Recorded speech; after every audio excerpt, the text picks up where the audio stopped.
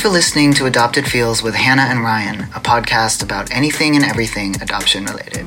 Today's episode is called Healing Body, Mind, and Soul, Hillebrand Vestra and the Systemic Constellations Approach. Hannah sat down with Hillebrand in Seoul after participating in one of his workshops for adoptees for an extended conversation that goes deep into feelings. They talk about the systemic approach, core issues that adoptees face, the path to healing, the limitations of conventional talking therapy for some adoptees, working specifically with men, and more. Before we get into it, we need to give you a content warning. This episode discusses adoptee suicide. So a bit about Hillebrand. Hillebrand was born in Seoul in 1969 and adopted to the Netherlands in 1973, together with his sister Jumin. His parents adopted a further 6 children from Korea, Indonesia, and Brazil. He studied human resources management and then worked for a number of well-known corporate firms. During this time, he was also significantly involved in the adoptee community as a leader and activist. In the early 2000s, he was introduced to systemic work and constellations, an integrated, multidimensional form of somatic psychology that originated in Europe.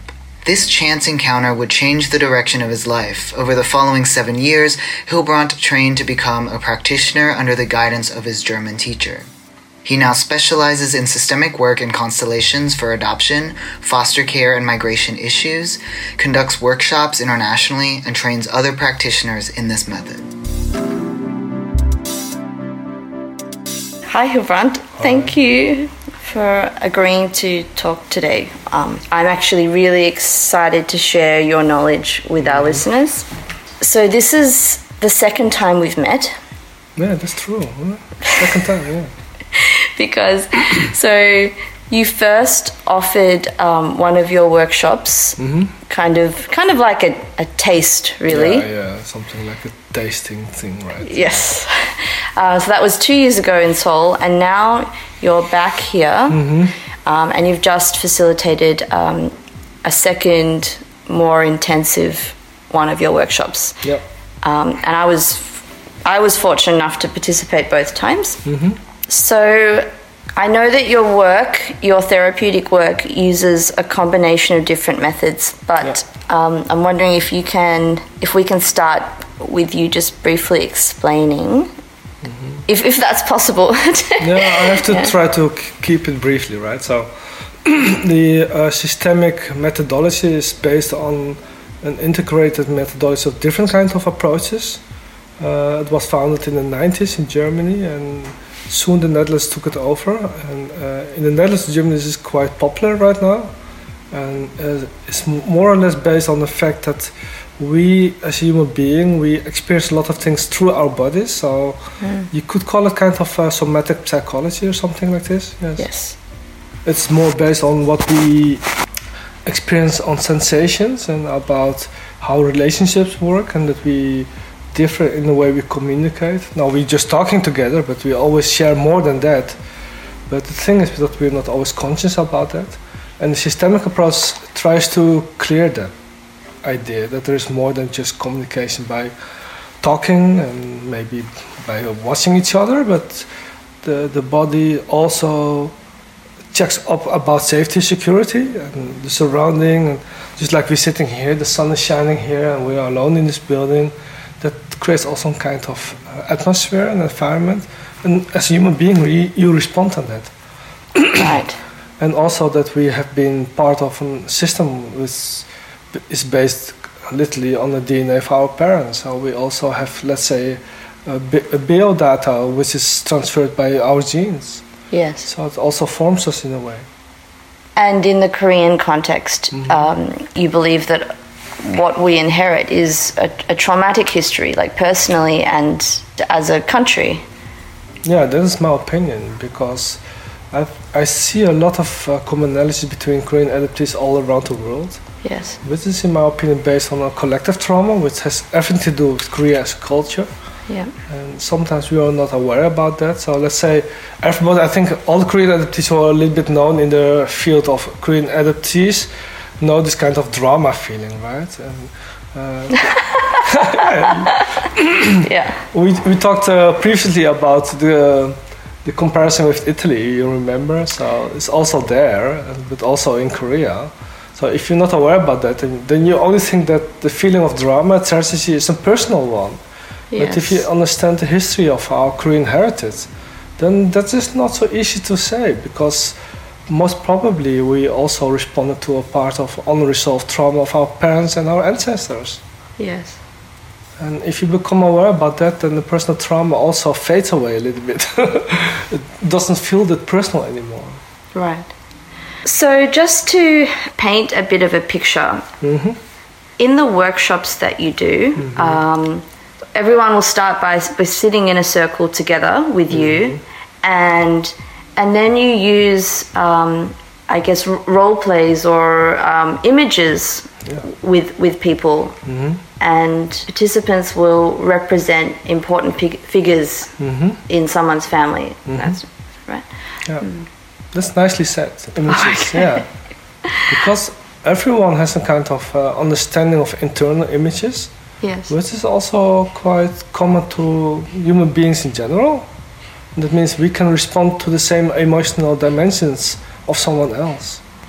It really surprised me. Like, I think, when you imagine it without experiencing it, it's like you maybe feel a bit skeptical that a complete stranger can convincingly represent, say, your adoptive mother or your birth mother, or but it actually really, really works. Yes, that's correct.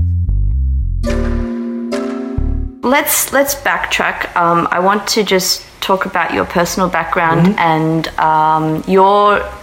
what happened in your life leading up to encountering this method.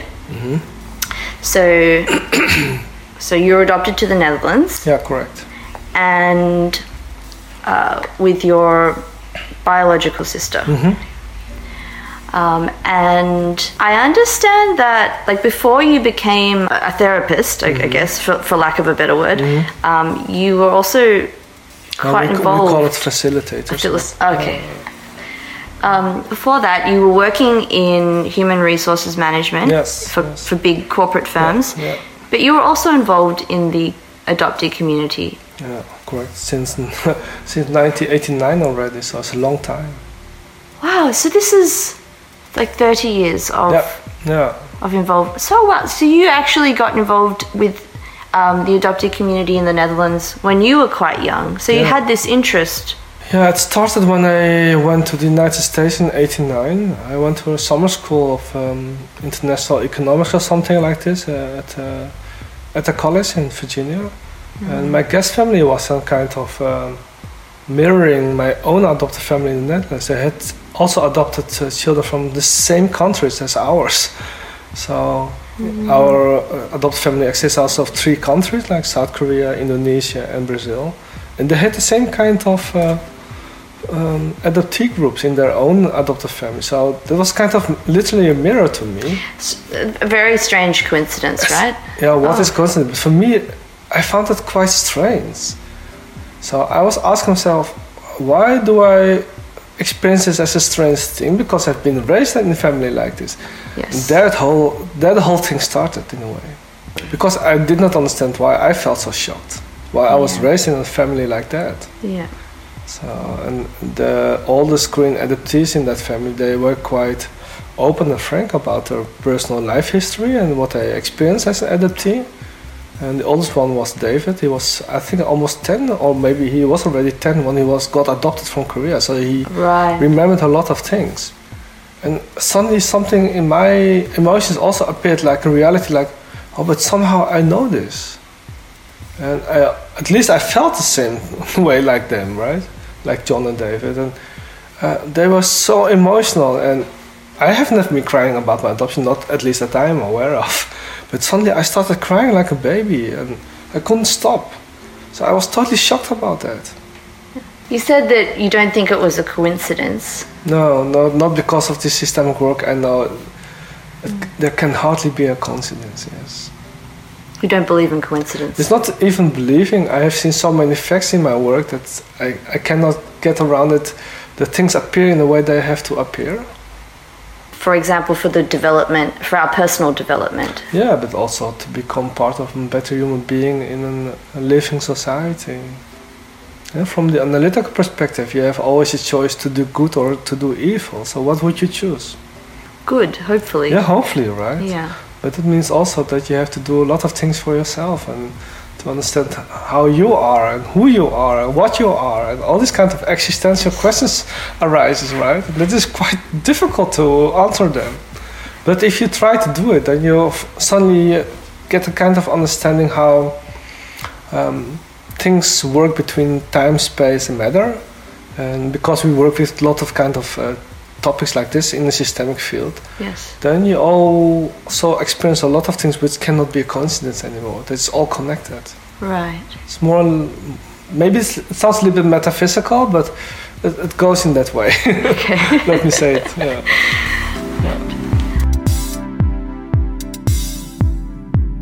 You were working in the corporate field, and then a friend introduced you to this kind of work. Yes.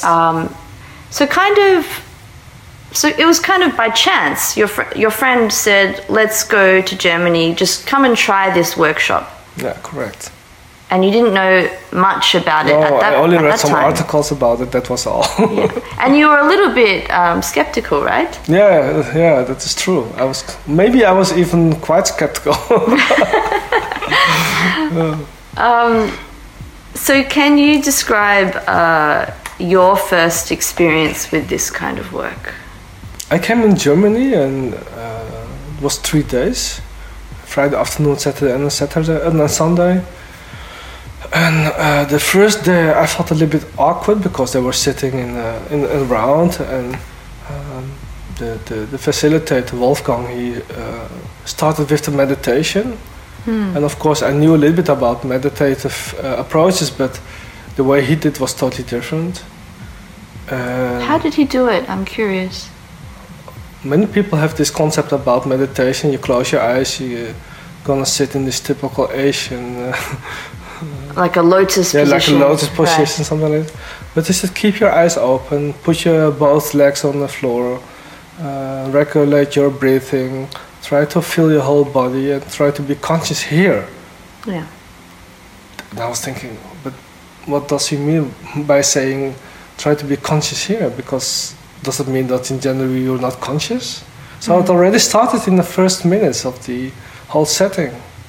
So, and I felt directly, in a way, at ease, while normally in this kind of settings I always try to scan the whole group and feel if I'm secured or not.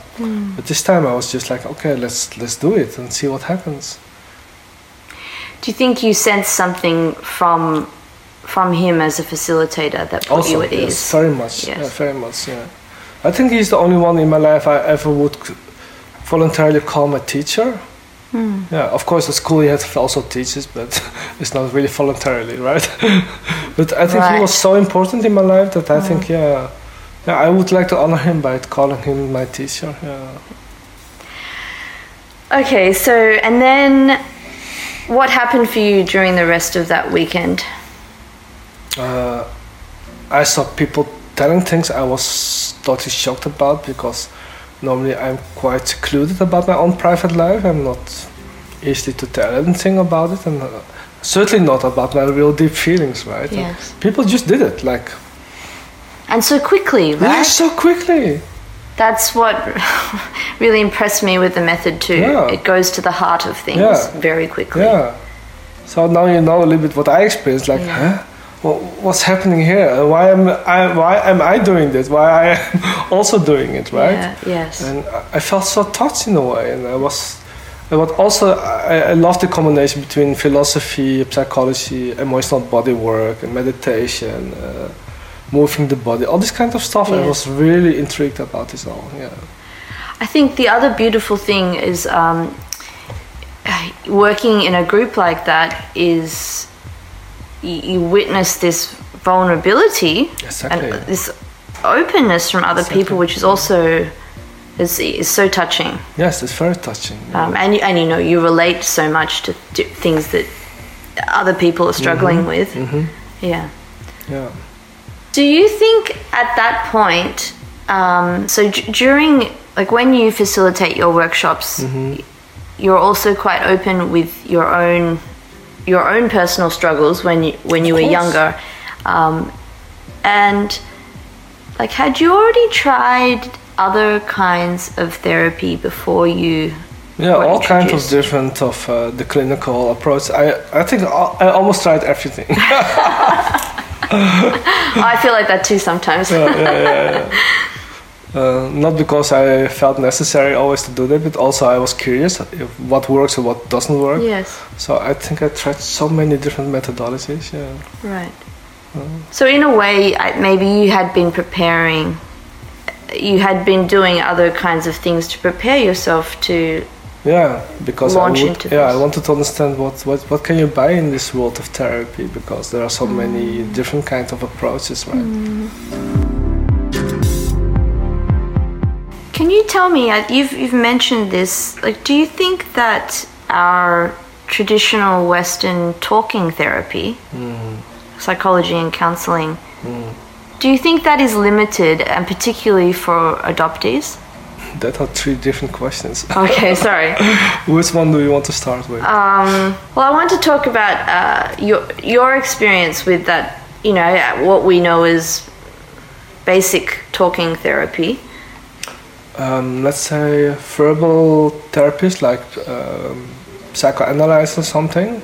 Yeah, or as CBT, CBT, or mindfulness-based cognitive therapy. It's still cognitive. Yeah, exactly. And that is exactly why it is lacking in a way too. I think the things we experience as a human being is more focused on the emotional body memory instead of our cognitive and mental memory set.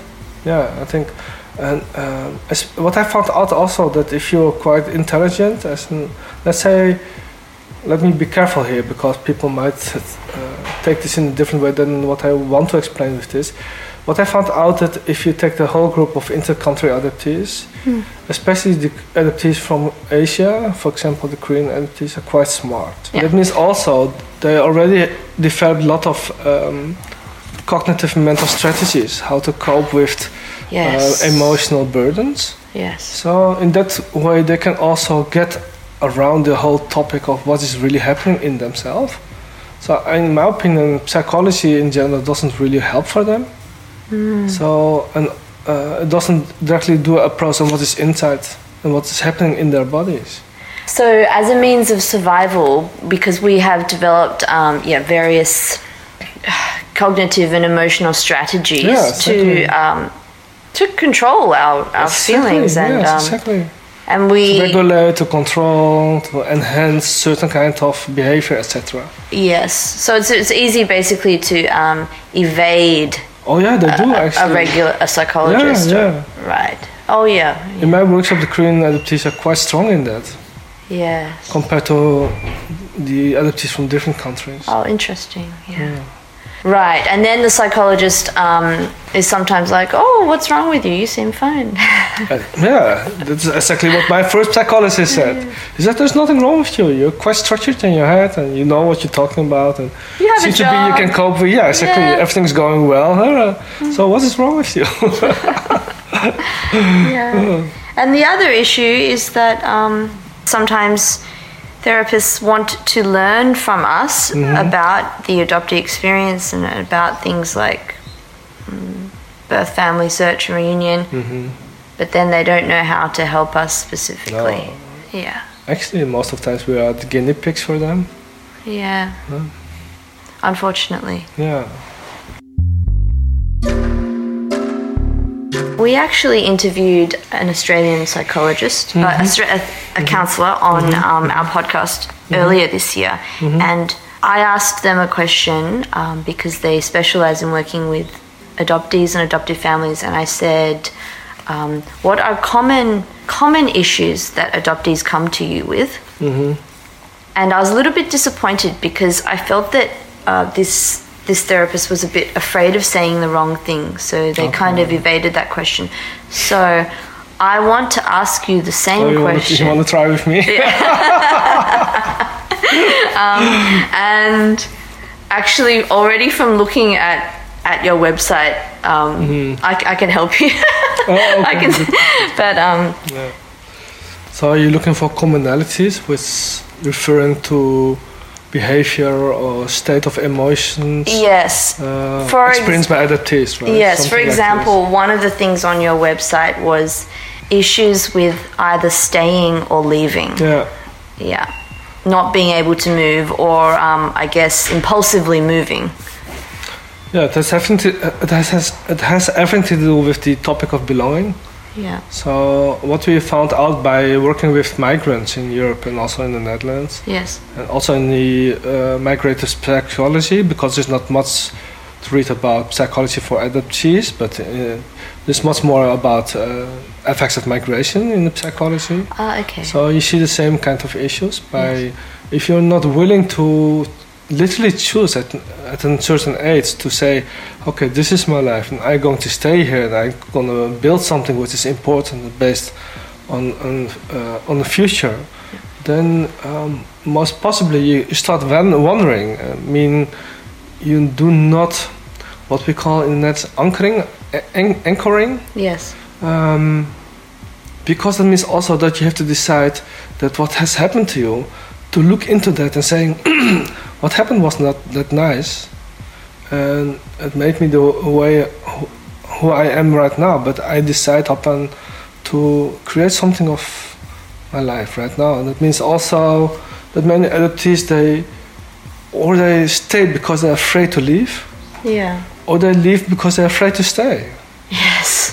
And that means also this kind of dynamic called, I'm looking for the right word in English, it's like, I have a home but no country, and I have a country but no home. For example, Korea is a country, Yeah. but we do not have a home here anymore. No. And maybe in the country you have been adopted to, you have a home, but no country. So that's kind of split off intrinsically. This means that something inside of your body says you should leave or you should go. Or, I mean, you should leave or you should stay. Yes. And that's an intrinsic dynamic you see almost in every adoptee group. It doesn't matter where they come from. Right. And that's the same thing with migrants too, because if they migrated, they not always settle directly, nor for the future. There's always a part inside of them telling, oh, maybe I can go back, or maybe I should visit my family and stay there. Yes. So many migrants, especially the last 100 years, they never really choose as a group to stay. So there's always an intrinsic movement going on. This might also be the consequence that that their children feel a little bit awkward, because if they choose to stay, then they will leave, or they will lose their parents in a way. And if the parents want to stay and the children want to go back to the families of origin, that means also that they split up.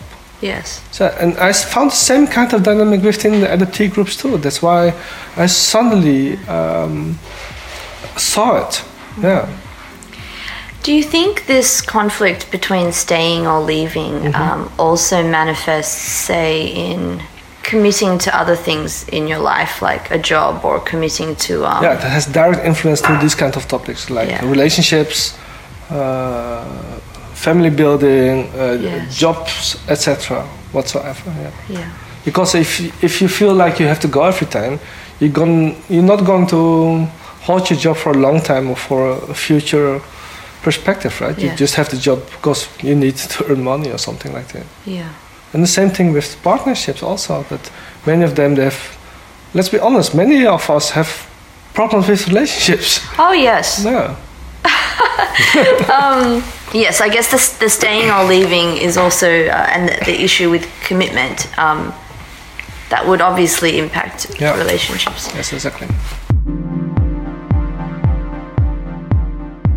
If we talk about relationships for a little bit, I guess what have you found in your work with adoptees?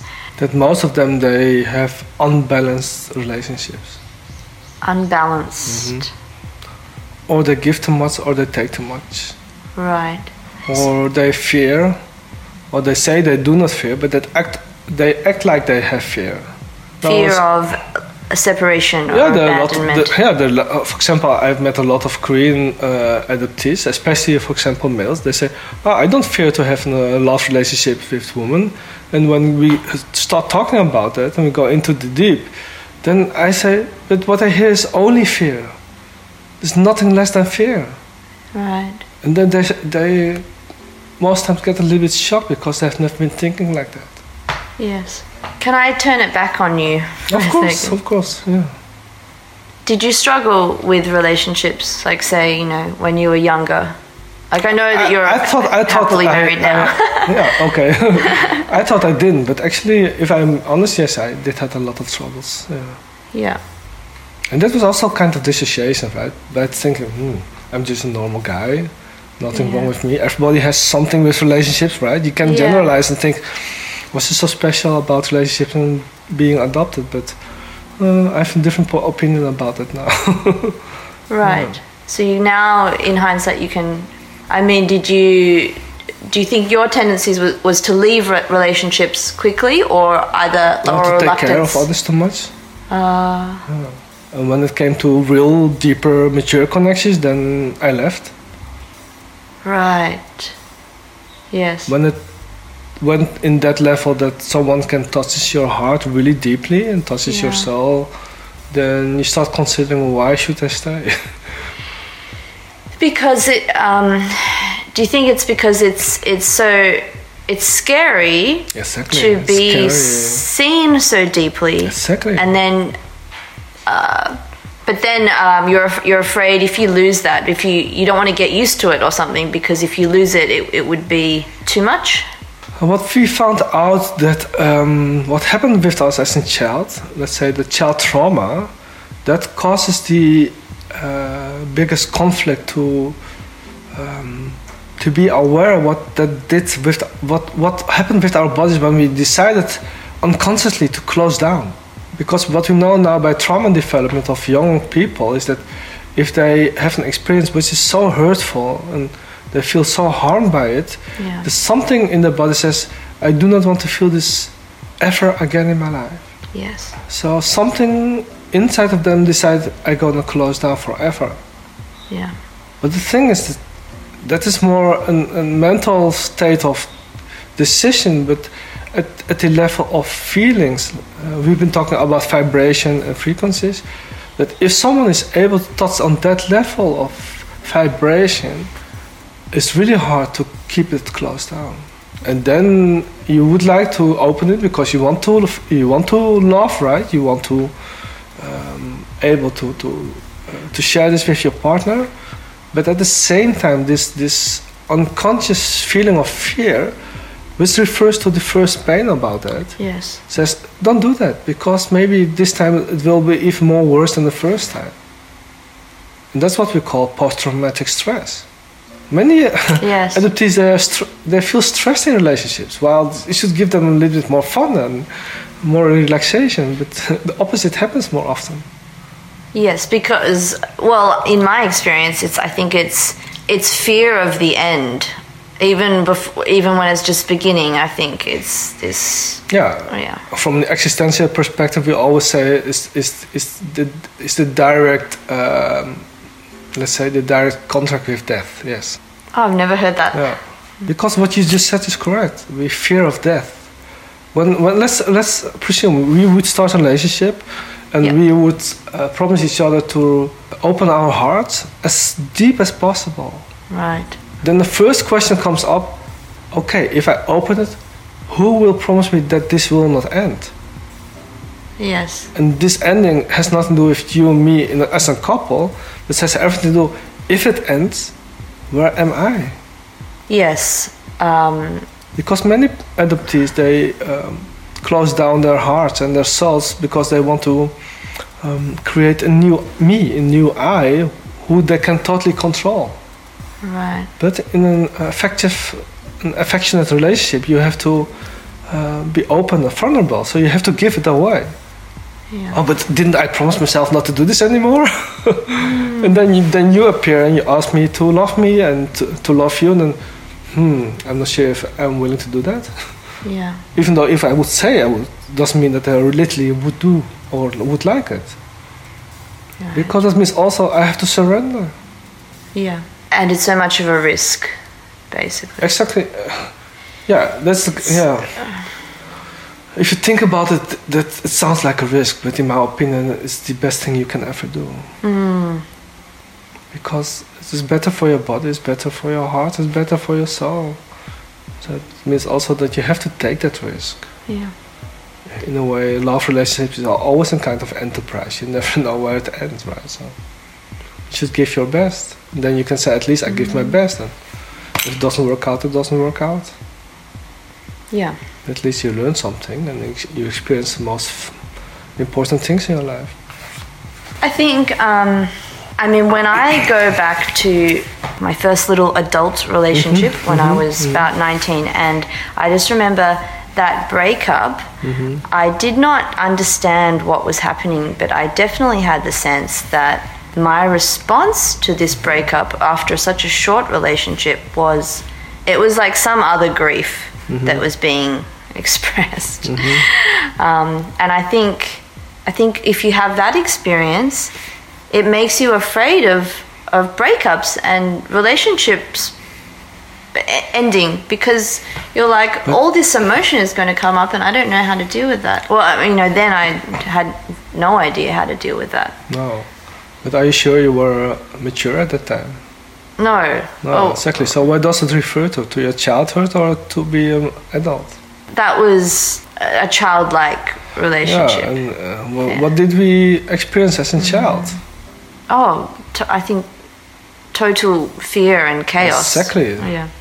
So what we sometimes hope in a partner relationship is that partner will save us from to happen like that again, right? Yes. But he or she will not, because it has everything to do with you, not with the other person. So after you did this workshop, so you would have been, I don't know, early, mid-30s when you encountered the work. Yeah. And then this set you off on a path of, I guess, intensive self-work. Yeah, self-searching, self-reflecting, everything. Was it difficult? Yeah, it was quite difficult. Yeah, I thought it wasn't, but looking back, I think it was really, really terrible. And so you studied this method for about 7 years intensively. Yeah. Yeah. How did you change as a person during that time, or how can you see that your life changed as a result of doing the work? What I have seen and experienced myself, if you really want to get into this work, you cannot get around the fact that you can only be successful in this work if you are willing and understanding that this work is so vulnerable. So you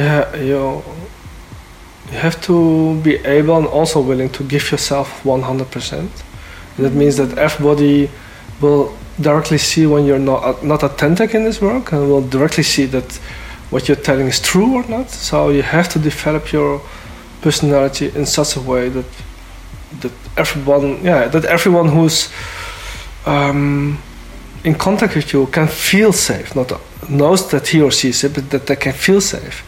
And safety is only based on the fact that how safe are you? You can only give safety at the level as the level you are safe for yourself. So in my opinion, if you want to be good in this work, you have to understand yourself quite well. Also the dark parts. Right. And then I found out I had many, and I did not want to look into that. So that's why I said it was terrible. Yeah. I guess, did you have a lot of support from like your main teacher or partner teacher, and things course, at that time? No, my partners not, no. Right. I had different partners at that time. Right. They were intrigued by it, but they also feared it somehow, because they also felt that it changed the way I looked at relationships too. So also at them as a partner. So it was not very easy for them. Right. Do you generally find that people that participate in this work, that it's difficult for their partners? Yeah, if they're not involved in the process, it's many times very difficult for the partners. And that's one of the reasons why I have also workshops with partners, so they know a little bit about what happens in this process. Yeah. Do you think that ultimately by doing the work, it improved your relationships? It improved your way of being in relationships? Yes, I think so, yeah. More balanced, more mature, I think. More that I understood, but also others, that a relationship at the first place is a responsibility of your own, not the other. Yes. And also you have to take courage to tell the truth and be honest. Even though that your partner or your loved one or your spouse will run away, because you have to take that risk. And also that you have to understand that your life is your ownership, so you have to be responsible for your actions too. No, that last part is not that easy. Talking about is easy, but taking ownership for your actions, wow, that is something. Yeah. How do you think you learn how to do that? Just practice, like a muscle, or? Yeah, you have to practice every day, and you have to. It's an automatic thing, because I always reflect my days, like what happened today and what did I do wrong or what did I didn't do wrong. And it's not about good or bad, but just about, hey, what is sensitivity of the day? What did I feel? What didn't I feel? What did I sense? What didn't I sense? So it's also giving food to your soul and to your body. So you mean at the end of every day, you reflect back? Yeah, but not only yourself. by mind, but also by my body. Like, what did I feel today? How was that? Was my body in balance? And what about my heart? Did it respond in a healthy way, or etc., etc.? So that's part of this approach. Yes. That self-reflection. Yeah. Yep. So you keep in touch with your body the whole day. Right. Yes. Instead of only with your head. So basically, to maintain that heightened sense of self-awareness, body, mind, and heart, all the time. Yes. That's the work. Because that's the tool I work with, so I have to take care of that part, right? Yes. Yeah. Which, so that has some similarities with other Eastern spiritual traditions. Yes. Yeah. The school was based partly on Taoism. Right. So that's also what I feel comfortable with. Yeah. This means the non-dual approach, trying not to have any judgment about things in life, and also especially not about the experience of people's life. Yeah. So that was really important to learn, because I also understood that we, as human beings, we experience sometimes the most terrible things, and because of that we act upon, which is not very nice to others, but I do understand. So I'm not easily to judge about someone else anymore. Yeah. So I can take the way they feel or what they think they should have felt, and most times the clients feel quite safe because they know that I will not judge them whatever they did. Yes. I think that what else struck me about you during the workshops is that you're very honest, honest about your own experience, and then you want to be honest, completely honest with the other person as well, and and cut to the the heart of the issue. Would you say? Sorry, a slight tangent, but. Do you think your ability to be with people fully when they're very emotional, that's because you've been there yourself and you've explored those kind of overwhelming feelings within yourself? How do you think that adoptees and just anyone really can feel, like, how can we feel more comfortable with our own emotions, even when they're extreme or they feel like they're never going to end? How can we learn not to be afraid of that? The first thing you can learn as an addict is learning that. It sounds maybe a little bit strange, but the way you are is totally okay. And everything what happens and happened in your life and also inside your body and the emotions who are there are part of your belonging. And sometimes it just comes up and sometimes it just go away. So being with that is a very important lesson, not to walk or to run away from it when things appear within yourself. And never forget that there's always a loving side of it. Many times we forget when we feel fear or we feel sad or we feel depressed, that is a function of our body. So if you do the flip side and ask yourself, okay, for example, when I feel depressed, for whom or to whom is this in good function? So if I would not be depressed, who would suffer, or why would someone suffer, or maybe should I suffer myself any longer? So every emotional response of our body is always a function of something, and has always a flip side. Meaning, if you understand that the function is not necessary anymore, then you can change. But sometimes you will also find out that the interest and the function and the time frame is not there yet, so you have to wait until it can really transform. That is easy to do for many people. And you have to practice it, like everything. If you don't practice, you will never learn. For example, to make it a little bit more clear, I think, is that I have been asking for many years, what is my fear? Right. And who do I fear? And why do I fear? So this is a mental game, right? We just start in questions, but we never turn or flip it. Like, okay, let's say if I start with the question, who do I fear? Then the first question should appear, what is the function of this question? Because if I would not fear anyone, what would happen then? Oh, what would happen if I would not fear anyone anymore, including myself?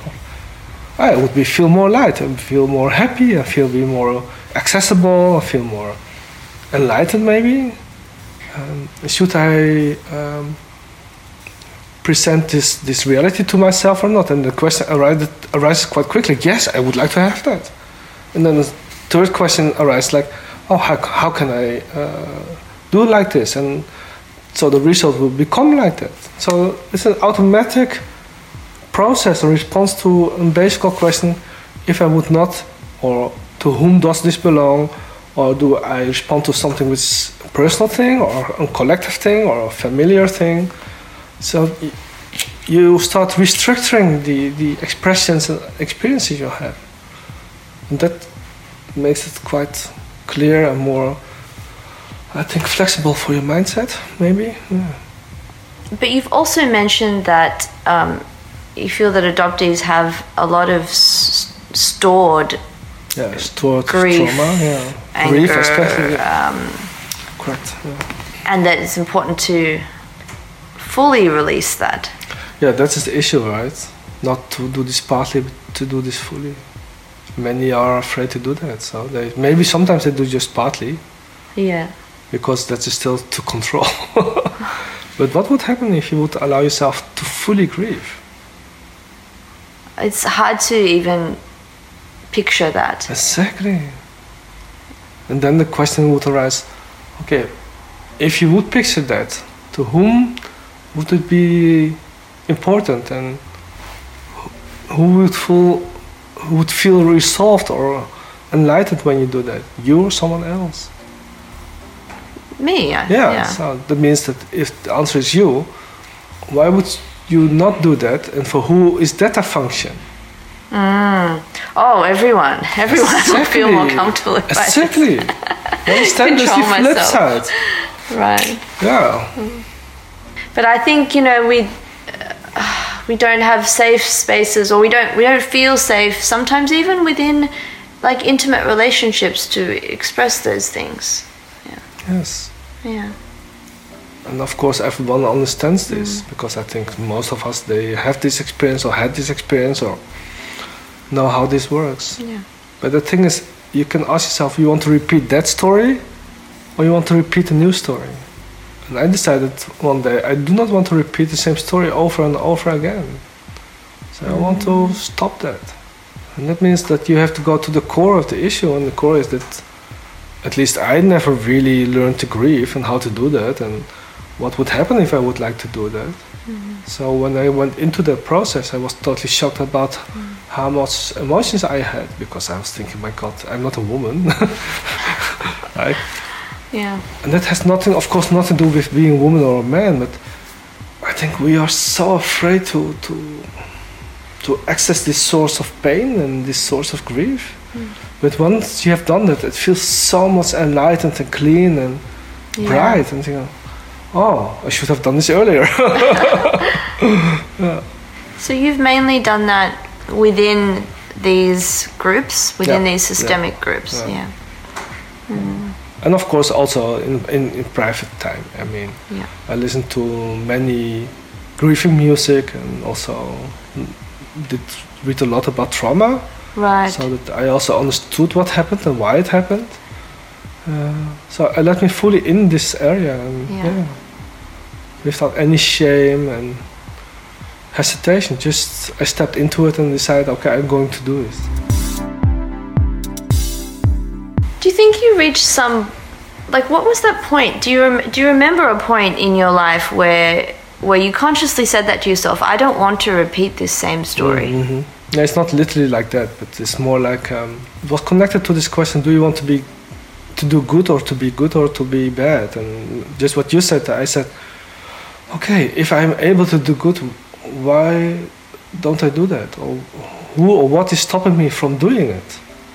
And many times the answer came up: it's me who's doing it and who's stopping it, because I'm afraid. And that was not something I like to hear from myself, that I was afraid, because generally I'm not a person who's easily afraid. But at that level I had to admit, oh gosh, I'm afraid. I fear. As a person, just like let's say we have a coffee, we talk about fear, and I would say, no, I'm not afraid. I'm quite someone who dares to go into something. But at the level of emotional understanding and also the physical emotional understanding, then suddenly I found out I feared myself quite a lot. So I didn't fear people, but I feared myself somehow. That's quite a strange experience, right? Right. So you can, at that level, you cannot blame anyone else anymore. Then you have to go inside and search for your own parts which you never really ever resolved. And of course you can think about it by mind, but feeling this process was quite like, oh my God, am I going to die or something? Because it also touches literally your physical state of being. Yes. So yeah, it's quite hard actually. So you did many workshops over many years. Yes, of course. And with each successive workshop, does the work kind of go deeper? Yeah, especially the first 5 years, because it's quite new. Right. Yeah. So, but the last, let's say, I started in 2003, so we are 10 years. So it's almost 17 years right now. Wow. Yeah. So it still touches me, because now I can say that I can see there is so much love between human beings and between us as species. Yeah. That makes me always wondering that if you discover there is so much possibility of love among human beings, why are we not willing to develop that more? And the answer is because we fear. So it comes back to the first experience I had. I fear, because that means that I have to admit that I was not always be honest about things in my life, and I was not always honest in my relationship. I was not always honest about money. I was not always honest by how I looked into the world. I was not honest always about how I felt about my family members. All these things, and then I got into this, and then I felt, okay, if I'm really be honest about it, am I dying? And I experienced, no, I'm not dying. I'm still here. So also this fear might also be sometimes an illusion. It's an illusion of fear. And of course, and that might be is the fear what many adoptees have. If I will be honest and truthful to myself, I will lose people. And my answer is yes, you will lose people. Right. because not everyone is willing to listen to that.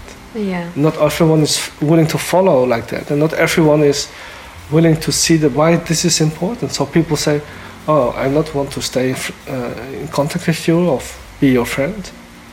But in my case, the friends I had always stayed. So I had a good friendship with a lot of people. Yeah. But the superficial contacts I always had all around the world, and many of them then went away, of course, because they thought, "Oh, this goes too deep. Hilbrand is too philosophical, and is not here at this earth anymore." I said, "No, I'm quite here, but come on, the idea, like let's say the international fashion, how you call this gathering with all these women in the world?" Oh, those Miss World. They always ask this woman, "What do you want?" And they say, "We want peace in the world, right?" Right. I said, "Oh my God, not again," because the answer is, if you want peace in the world, you have to create peace for yourself. Yeah. That's the easiest way to do. And because of that, you can contribute the best thing in the world, being in peace with yourself. Yeah. And that's what I found, more or less. It reminds me of when someone asked you, like, how can I support younger adoptees who are struggling? And I think part of your answer was just by being an example yourself of someone who has resolved certain personal things and is and also happy in their lives. Yeah. And also you have to understand, and that makes it sometimes hard for adoptees especially, and that might sound also in general quite crazy, is that I say always to my students and to other people, everyone has a right to suffer. The right to suffer. Yeah. Because those adoptees who want to help young adoptees, most times it's about suffering. They want to prevent suffering. Right. But my second question is, how much did you resolve your own suffering? Many of them, they have no answer to that. So why do you want to help younger kids? Because you do not even know how to solve your own suffering. Yeah. So you only want to stop it. So they're helping you. Right. And that is not the thing we should want to, right? Yeah. I mean, it's the same, they say that with people who want to become therapists, right? It's like, how much of you, why are you doing this? Because they need themselves to solve their own issues, but they do not want that. So that's the reason why they want to help other people. As a way of evading, or kind of almost running away from your own issues. Yeah, that's the reason why for a long, long time I did not want to practice this work. Right. Because I thought that first, there are so many of them already. Yeah. Second, I not really like them, many of them. So I other facilitators. Yeah, other facilitators. Right. Because I was quite critical in this field. Yeah. And I thought, okay, they will compare me with those people, and I do not want to be those people. So it took a long while before I decided, okay, I have something to add to this field, and I'm gonna do it. Yes, but I mean, but you always admired your teacher. Yes. But he was one of a kind, yeah. Right. Yeah. I tried to find someone like him again, it didn't work. Yeah. So I was looking at your website, and you have a painting of a traditional Korean painting of a mother carrying her child on her back. Yeah, in the traditional, like the Korean way. Yes. And there's a quote. Quote is, "Yesterday I was looking for my mum, and today I'll deny that I'll do it again tomorrow." Yeah. Did you write that? Yes, I wrote that. Can you explain why you chose that painting and that quote for the main page of your website? Of course, I'm willing to do that, but I'm more curious, what did it to you when you read and saw it? Oh, it hit me, especially the combination, both the painting and the quote together, because I think that's true. That I heard another similar quote a while ago about how it's like with our mother, even in the womb, that was the first place where we really belonged, where we fit. And and so in some ways we're always on some level we're always looking to return there. Exactly. Yeah, to that safety and that belonging and that connection, that level of connection. Yeah. Yeah, and if you would like to go back to that point, then you have to admit that it was broken. Right. And because it was broken too early and too severe, while we're still searching for our omas, but it's so difficult to express and to talk about it. And because of that, we will do the same process tomorrow again. That's the reason why I wrote this quote. It's kind of past, present, future. And if you do not break this cycle, at a certain point it all starts again. So the quote is, it's about the, it's interesting, even the painting, there's like three figures. I want to tell people, because it's a beautiful, he's one of the most intriguing painters from Korea, it's Park Sun-kun. Okay. And I loved this one too, but I loved many of his work. Oh, okay. It's really, you should look into that, because it's really interesting. Because it was so clear when I saw this picture, like, it's so profound Korean also. Yes. It also presents the closeness between mother and child. And, yes. I think many of us would love to have this kind of experience again, that we would be on the back of our mothers when she's walking down the field or whatsoever. Just in the rhythm of her walking. That is what, as a child, you love, because this is the most closest since you've been born. Yes. And when that is severed, there's something really, really deep with us as a human being. So the quote, it's kind of, the quote is about how we'll have this unconscious pattern unless we become conscious of it. Exactly. Yeah. Then we have a choice. But if we do not become conscious about it, then we're going to repeat it somehow. Is it not in a relation between us and our adopted family? Then it will be with our partners. Or looking for such a kind of partner. Yes, looking for a permanent, all-loving, like all... continuous love. Right? Yes, like a parent type, motherly love. Yes, exactly. That I will fall in her lap and fall asleep because I feel so safe. Yes, right. So the full body can relax. But who would like to admit that when you're mature, right? Yeah. I mean, that's why I think in my own life I've been so dependent at times on those few people that I feel completely safe with. Exactly, because it's such a deep, profound feeling. Yes. And that's what we need, because that's the only way when our body is in a state of full relaxation. Yeah. But in reality, people cannot be there for us all the time when we want them. No. Yes.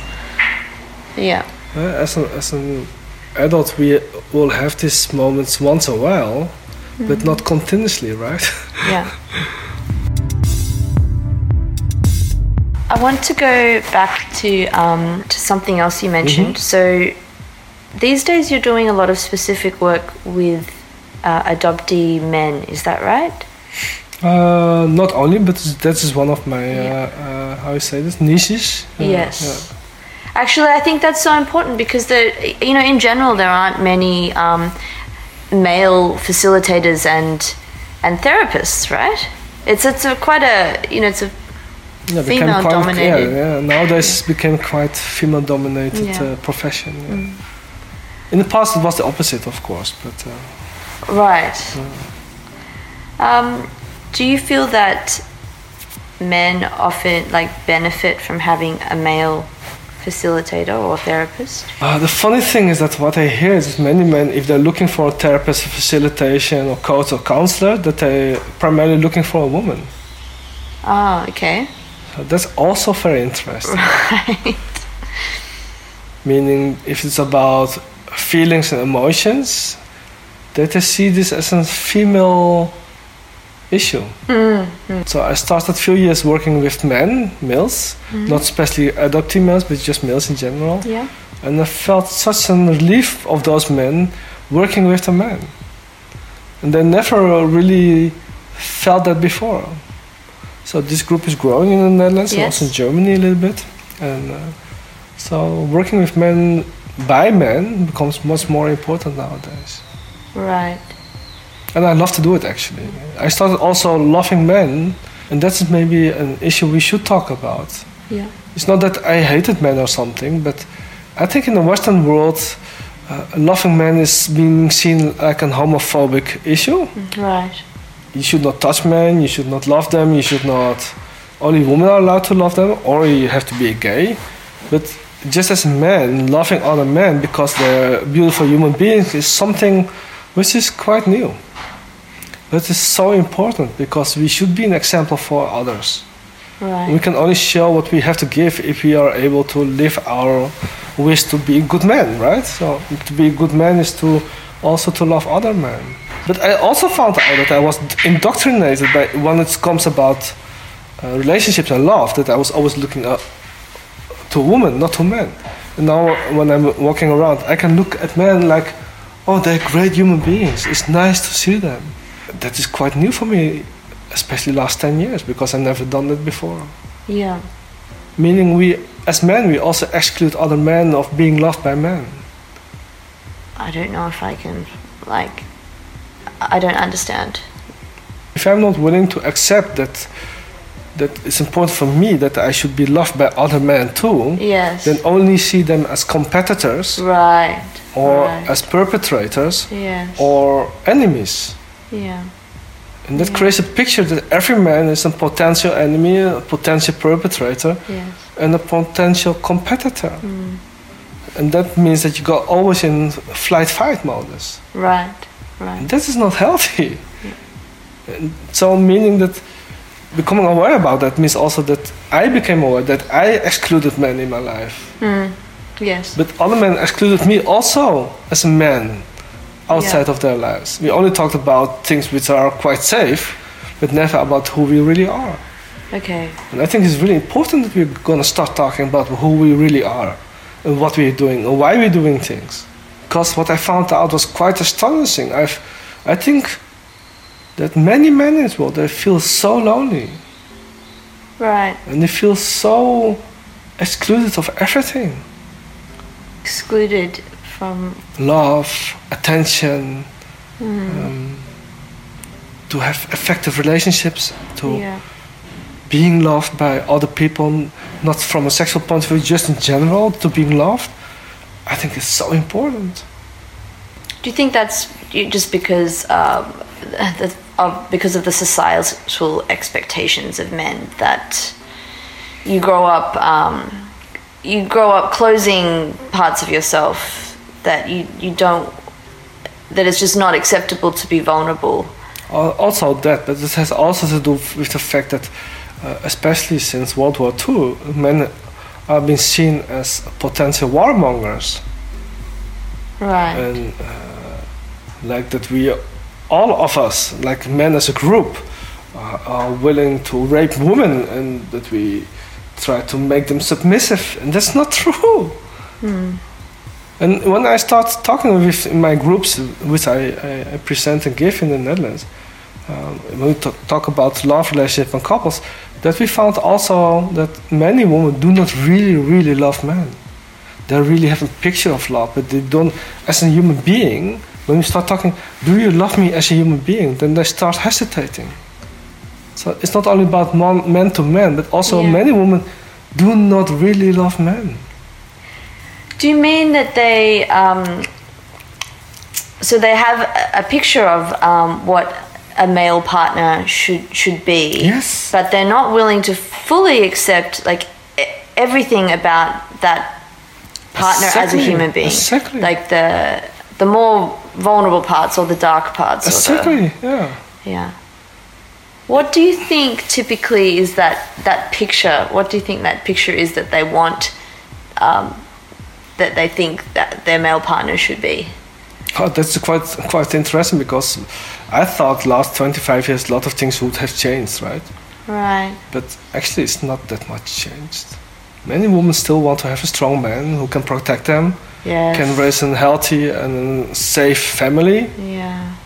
Still this picture about a nuclear family setting. Yes, and this you mean like this kind of old-fashioned, this It's not macho old-fashioned, masculinity, yeah, right? Yeah.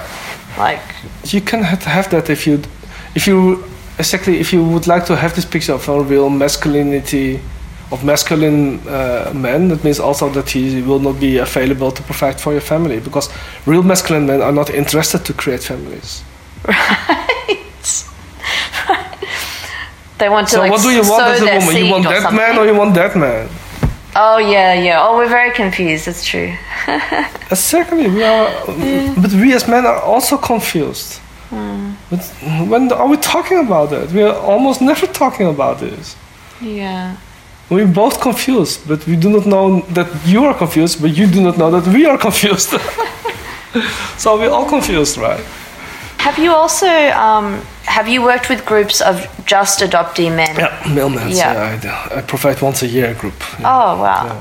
And you find that they feel more comfortable amongst only men than compared to a mixed group. It starts coming, yeah, it starts coming. Yeah, most of them, and that is also the masculine thing, but also has to do with being adopted, that, about vulnerability and about lacking love. They rather share this with women than with men. Oh, okay.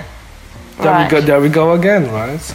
So Okay. because they're partly also looking for women who can be their mothers, or the replacement of, the substitute of the missing mothers. Right. So what they see or looking for in a girlfriend is like that. Okay. And the same happens to, of course, those adoptee women too, that they are constantly looking for their fathers. It's quite Freudian, even though many people do not like Freud, his perspective on that, but actually it happens. Yeah. Yeah, he's kind of fallen out of favor. Yeah. Freud.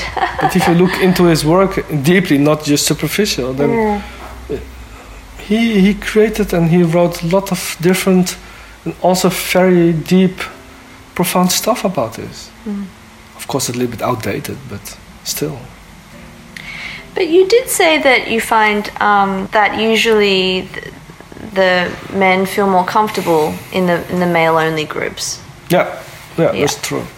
Yeah, but first they need to have the feeling that it is okay for them to do it, of course. Right. Yeah, but when they decide it upon, then suddenly they become more open and more vulnerable. Yeah. Yeah. I wanted to ask you about something else that you mentioned. You mentioned that sometimes you feel that, say, in the adoptee community, that adoptee women are not fully supporting adoptee men. Yeah. Can you explain that again? Oh, it's a complex issue, actually. There are three sides on that. One has to do with relationships, Yeah. because many female adoptees, they do not see these adoptee males as potential partners. Particularly in our white adoptive countries, yes. Yeah. So that creates also rejection or feelings of rejection by their own kind. Of course, yeah. Let's say that it's not, of course, not really our kind, but their own kind, right? Yeah, in inverted commas, yeah. And second is that many times when female adoptees look to their fellow male adoptees and see them so vulnerable, it projects their own vulnerability. Right, yes. And they do not want to see that. Yes. And that also creates the outcome that these men are not attractive for them either. So you have a double rejection in that case. Yes, because we still kind of deep down sometimes, we want men to be strong and Exactly. etc. Stoic. Yeah. And third is many female adoptees, they see no socio-economic future with adoptee males. And also find many adoptee males quite often disturbing in the direct environment they live in. Because other people might refer to those adoptee males as part of their own history or their own kind. And many of those adoptee males, the female males didn't like that. Sorry, what do you mean the direct environment? For example, the first relationship I had with a female adoptee is that, for example, she did not want to walk with me in the town hand in hand because she was afraid of what people would say about them. Right. That maybe people think you're tourists or something, or yeah, for example, Chinese or Yeah. migrant whatsoever. So Yes. she decided to walk on the other side of the canal. Really? Yeah. And I thought that this was an individual case, but I heard many times from other male adoptees certain kinds of stories. Yeah. Yes. You know, I'm not surprised. Somehow it's it seems more acceptable, like in your white Western country, to be a mixed couple rather than two Koreans. That is more accepted for adoptee females instead of adoptee males. Right. I think I was exception because I had, let's say, white girlfriends. Yeah. But what I hear from other male adoptees, that was not that common. Right. Yeah. So, and also from research like van Peter Dijkstra about the marriage possibilities for adoptee males, and also from the research from Jarne Lindblad in Sweden, shows particularly the procreation possibilities for colored adoptee males is much lower than from adoptee females. Yes. There is. There is academic research. It's now also supported by academic research. Yes. But I already found it for many decades. I mean, there was one study where they interviewed adoptee females who said that, like say, for example, Korean adoptee females who said, I would, like maybe I would date Asian males, other Asian, not necessarily adopted, but not necessarily, like I wouldn't consider them for a husband. Exactly. You know, that kind of thing. And it's something that we don't want to, I think, really openly admit in our community. But that's the truth. We have also seen this with women from the migrant groups, the same stories. Right, yeah. So it's not a particular part of the adoption history, but has also to do with migration. Yes. And also it has to do with the social, economic status, and has also to do with future perspectives of family building. Yes. And let's be honest, if you're smart, you think about that. And many females did that. But it's hardly nice to admit, right? To say, yeah, that's true. Yeah, because we want to think that, we made a free choice. Yes, we love this person. It has nothing to do with our choice. Come on. Doesn't have anything to do with race or status or, yeah. No. I mean, psychological statistics show that it's not true. That most of us are quite well aware what kind of partner we want to marry or not. Yeah. And that there are these factors that play in. It's not just love or... No, biological factors, for example, it is quite well known in analytical psychology that that most women, they select men in a different way when they have their periods or not. Right. And also the facial expressions of men, that if the male face is more synchron, or how you say this, more equal, that they find this kind of men more attractive than men who doesn't have this kind of face. Oh, like more symmetrical faces. Symmetrical, yes, exactly. Right. So there are a lot of biological factors which plays also a role. Yeah, that we're perhaps unaware of. And also racial factors play a role. They did research in the United States for many years. They gave pictures to students and they had to choose quite quickly based on pictures. They felt that these men are marriage material or not. And 80% was white. Well, of course, even for colored students. Because we do still live in this like kind of this white supremacist society. That's still a reality. Yeah.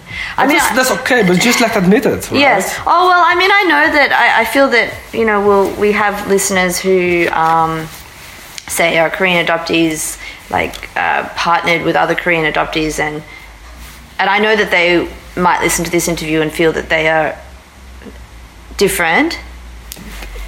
They're still a minority. Yes, this is quite still an exceptional group, because in general they belong not even 2 to 5% of the total number. Yes. So come on. I'm not saying that they are not there, because I know them. Yeah. And I know almost every country couple. Yeah.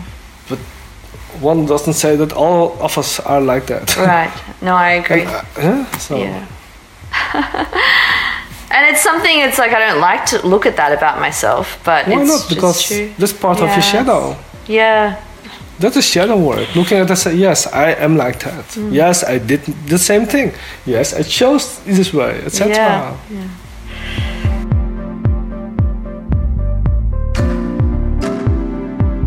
One last thing, I wonder if we can talk about this. We have an interest in looking at this on our podcast on this issue of adoptee suicide. Yeah. And I guess there's been a bit of conversation about it in our community, right? In the last couple of years, there have been a number of.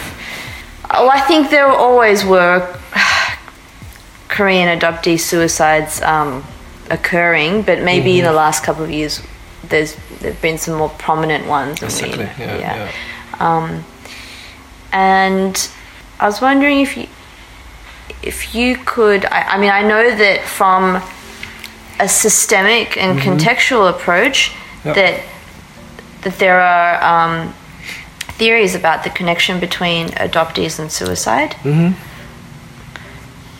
Would you like to share that? Or Well, first thing is that what we found out internationally, that if we talk about suicide rates among adoptees, that most possibly the Korean adoptees have the highest number. right. So that's also quite intriguing to find out. In my opinion, it has partly to do from a systemic point of view that they follow certain patterns of the Korean culture. Yes. Well, I mean, Korea also has high as a suicide nation. rates, right? And also there's a systemic biological connection with that. Second is that in the countries they have been adopted to, that in healthcare it is not recognized as a link between adoption and suicide. So there are no healthcare workers who are alerted by that. Right. They're more referred like a personal state of being instead of a traumatized state of being. So that is also a point of attention. Yeah.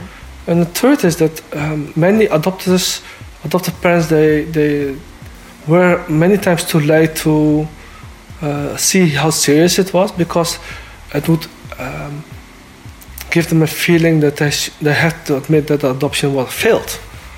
This possibility of failure was also one of the reasons why many adopters didn't look for assistance or any help in that case, or were too late.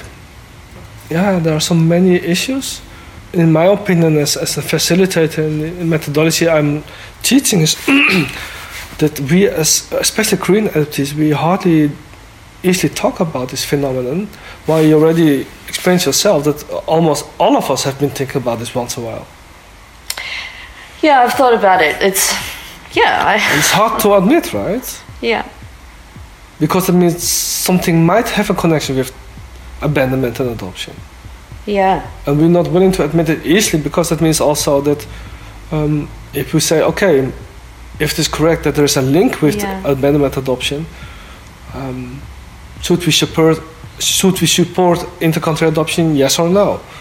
So there's always a political framework next to it. Yeah. Well, I say try to skip that part. Just ask yourself, why does this idea of suicide come from?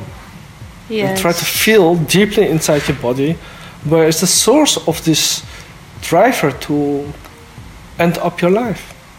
And many times it has to do with the deep feeling of loss. So we end up again at this point of grief. Yeah. And it's quite intriguing that many have choose rather to commit suicide than to work on grief. I ask sometimes to my clients, you have two possibilities. Let's say you have two possibilities. You can choose to do something with grief work, or to commit suicide. 80% of them say, "Oh, I would rather kill myself." It seems easier. It seems like the easier option. Yeah. And that means that they're already too tired. Yes, I wonder, because sometimes you see people like late 30s or early 40s who commit suicide, and I wonder if they're just really tired. If they were just like maybe... They're tired because in that stage of your life, you have to have found solid foundation for the rest of your life. Yes. And if you were not successful on that, yes, then the future becomes quite a hassle, right? So also in general psychology, we see this back by men.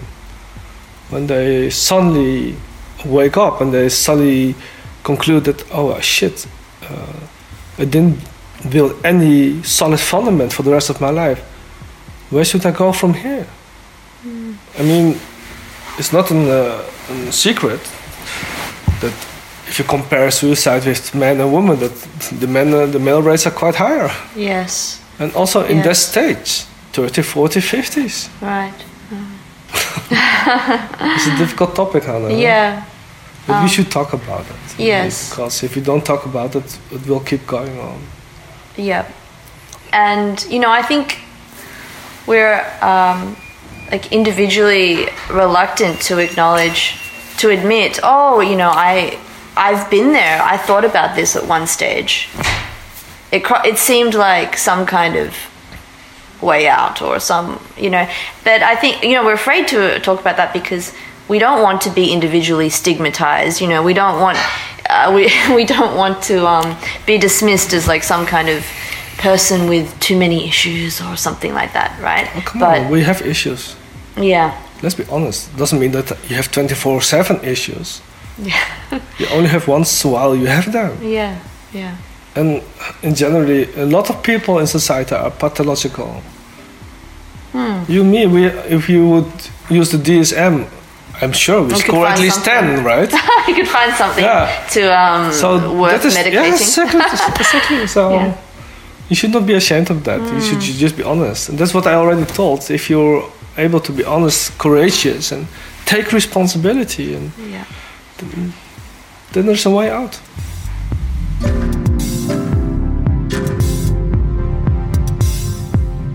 If we wrap up, sorry to end on that note, No, it's okay. So we will link your website.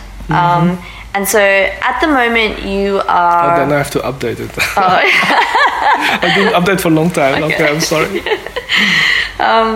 So you're currently offering different kinds of workshops using this approach. Yes. Internationally. Yes. Mainly in Europe. Yes. But you're also willing to travel to different countries if people want to get in touch with you, right? And organize something. Yeah, of course. Yeah. But I have no time and no energy to organize it myself. So if people say, I'm going to organize it, yes, you only need to come, then there's no problem. Okay. And you're also training, you're training facilitators in this method. Yeah, correct. And some of them are also adoptees? Yeah, also, yeah. And some are quite successful already in the Netherlands. Oh, great, yeah.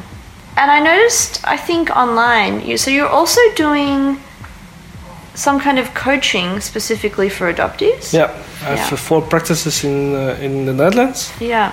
And also once in a while in Belgium, and I have remote counseling with people from Australia actually, and also sometimes United States, yes. Okay.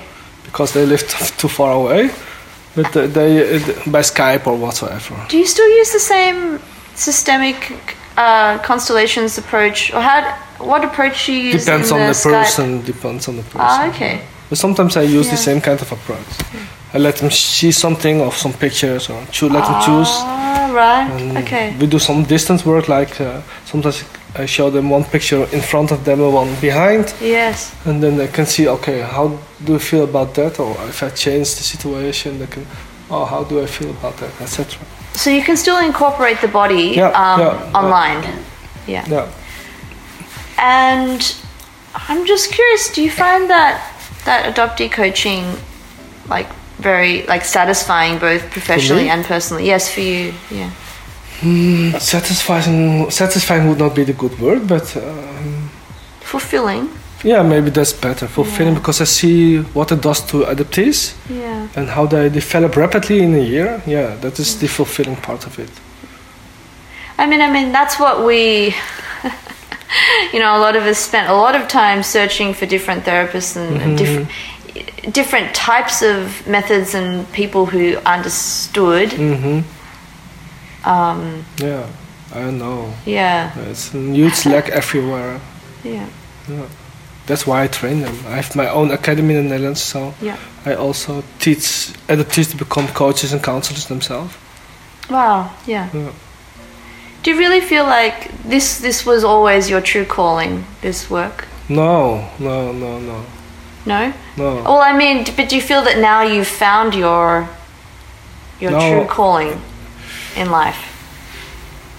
I'm not sure if this is my true calling, but it feels right, so... Okay. As long as it feels right, I will do it. Yeah. It's also very dangerous to follow your true calling. It can also be an entangled dynamic. Oh, okay. Yeah. That's why I became quite careful about that. Yeah. Oh, that's interesting too.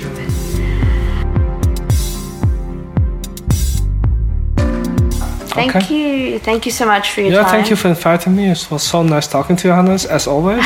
And thank you for doing all of this work on yourself and being a role model and a mentor and a coach in our community. Oh, you're the first one who says that, so I'm not sure about that. I'm sure I'm not. Okay. Thank you. Right. For more information about Hillebrand and the systemic approach, you can visit his website at www.adoptionconstellations.com. You can follow us on Facebook and Instagram at Adopted Feels Podcast. We're on Twitter at Adopted Feels. As always, if you like what you hear, please rate and review us wherever you're listening, or shoot us an email to adoptedfeels@gmail.com. We also have a Patreon if you'd like to support the podcast from as little as $1 a month. Find us at patreon.com/adoptedfeels.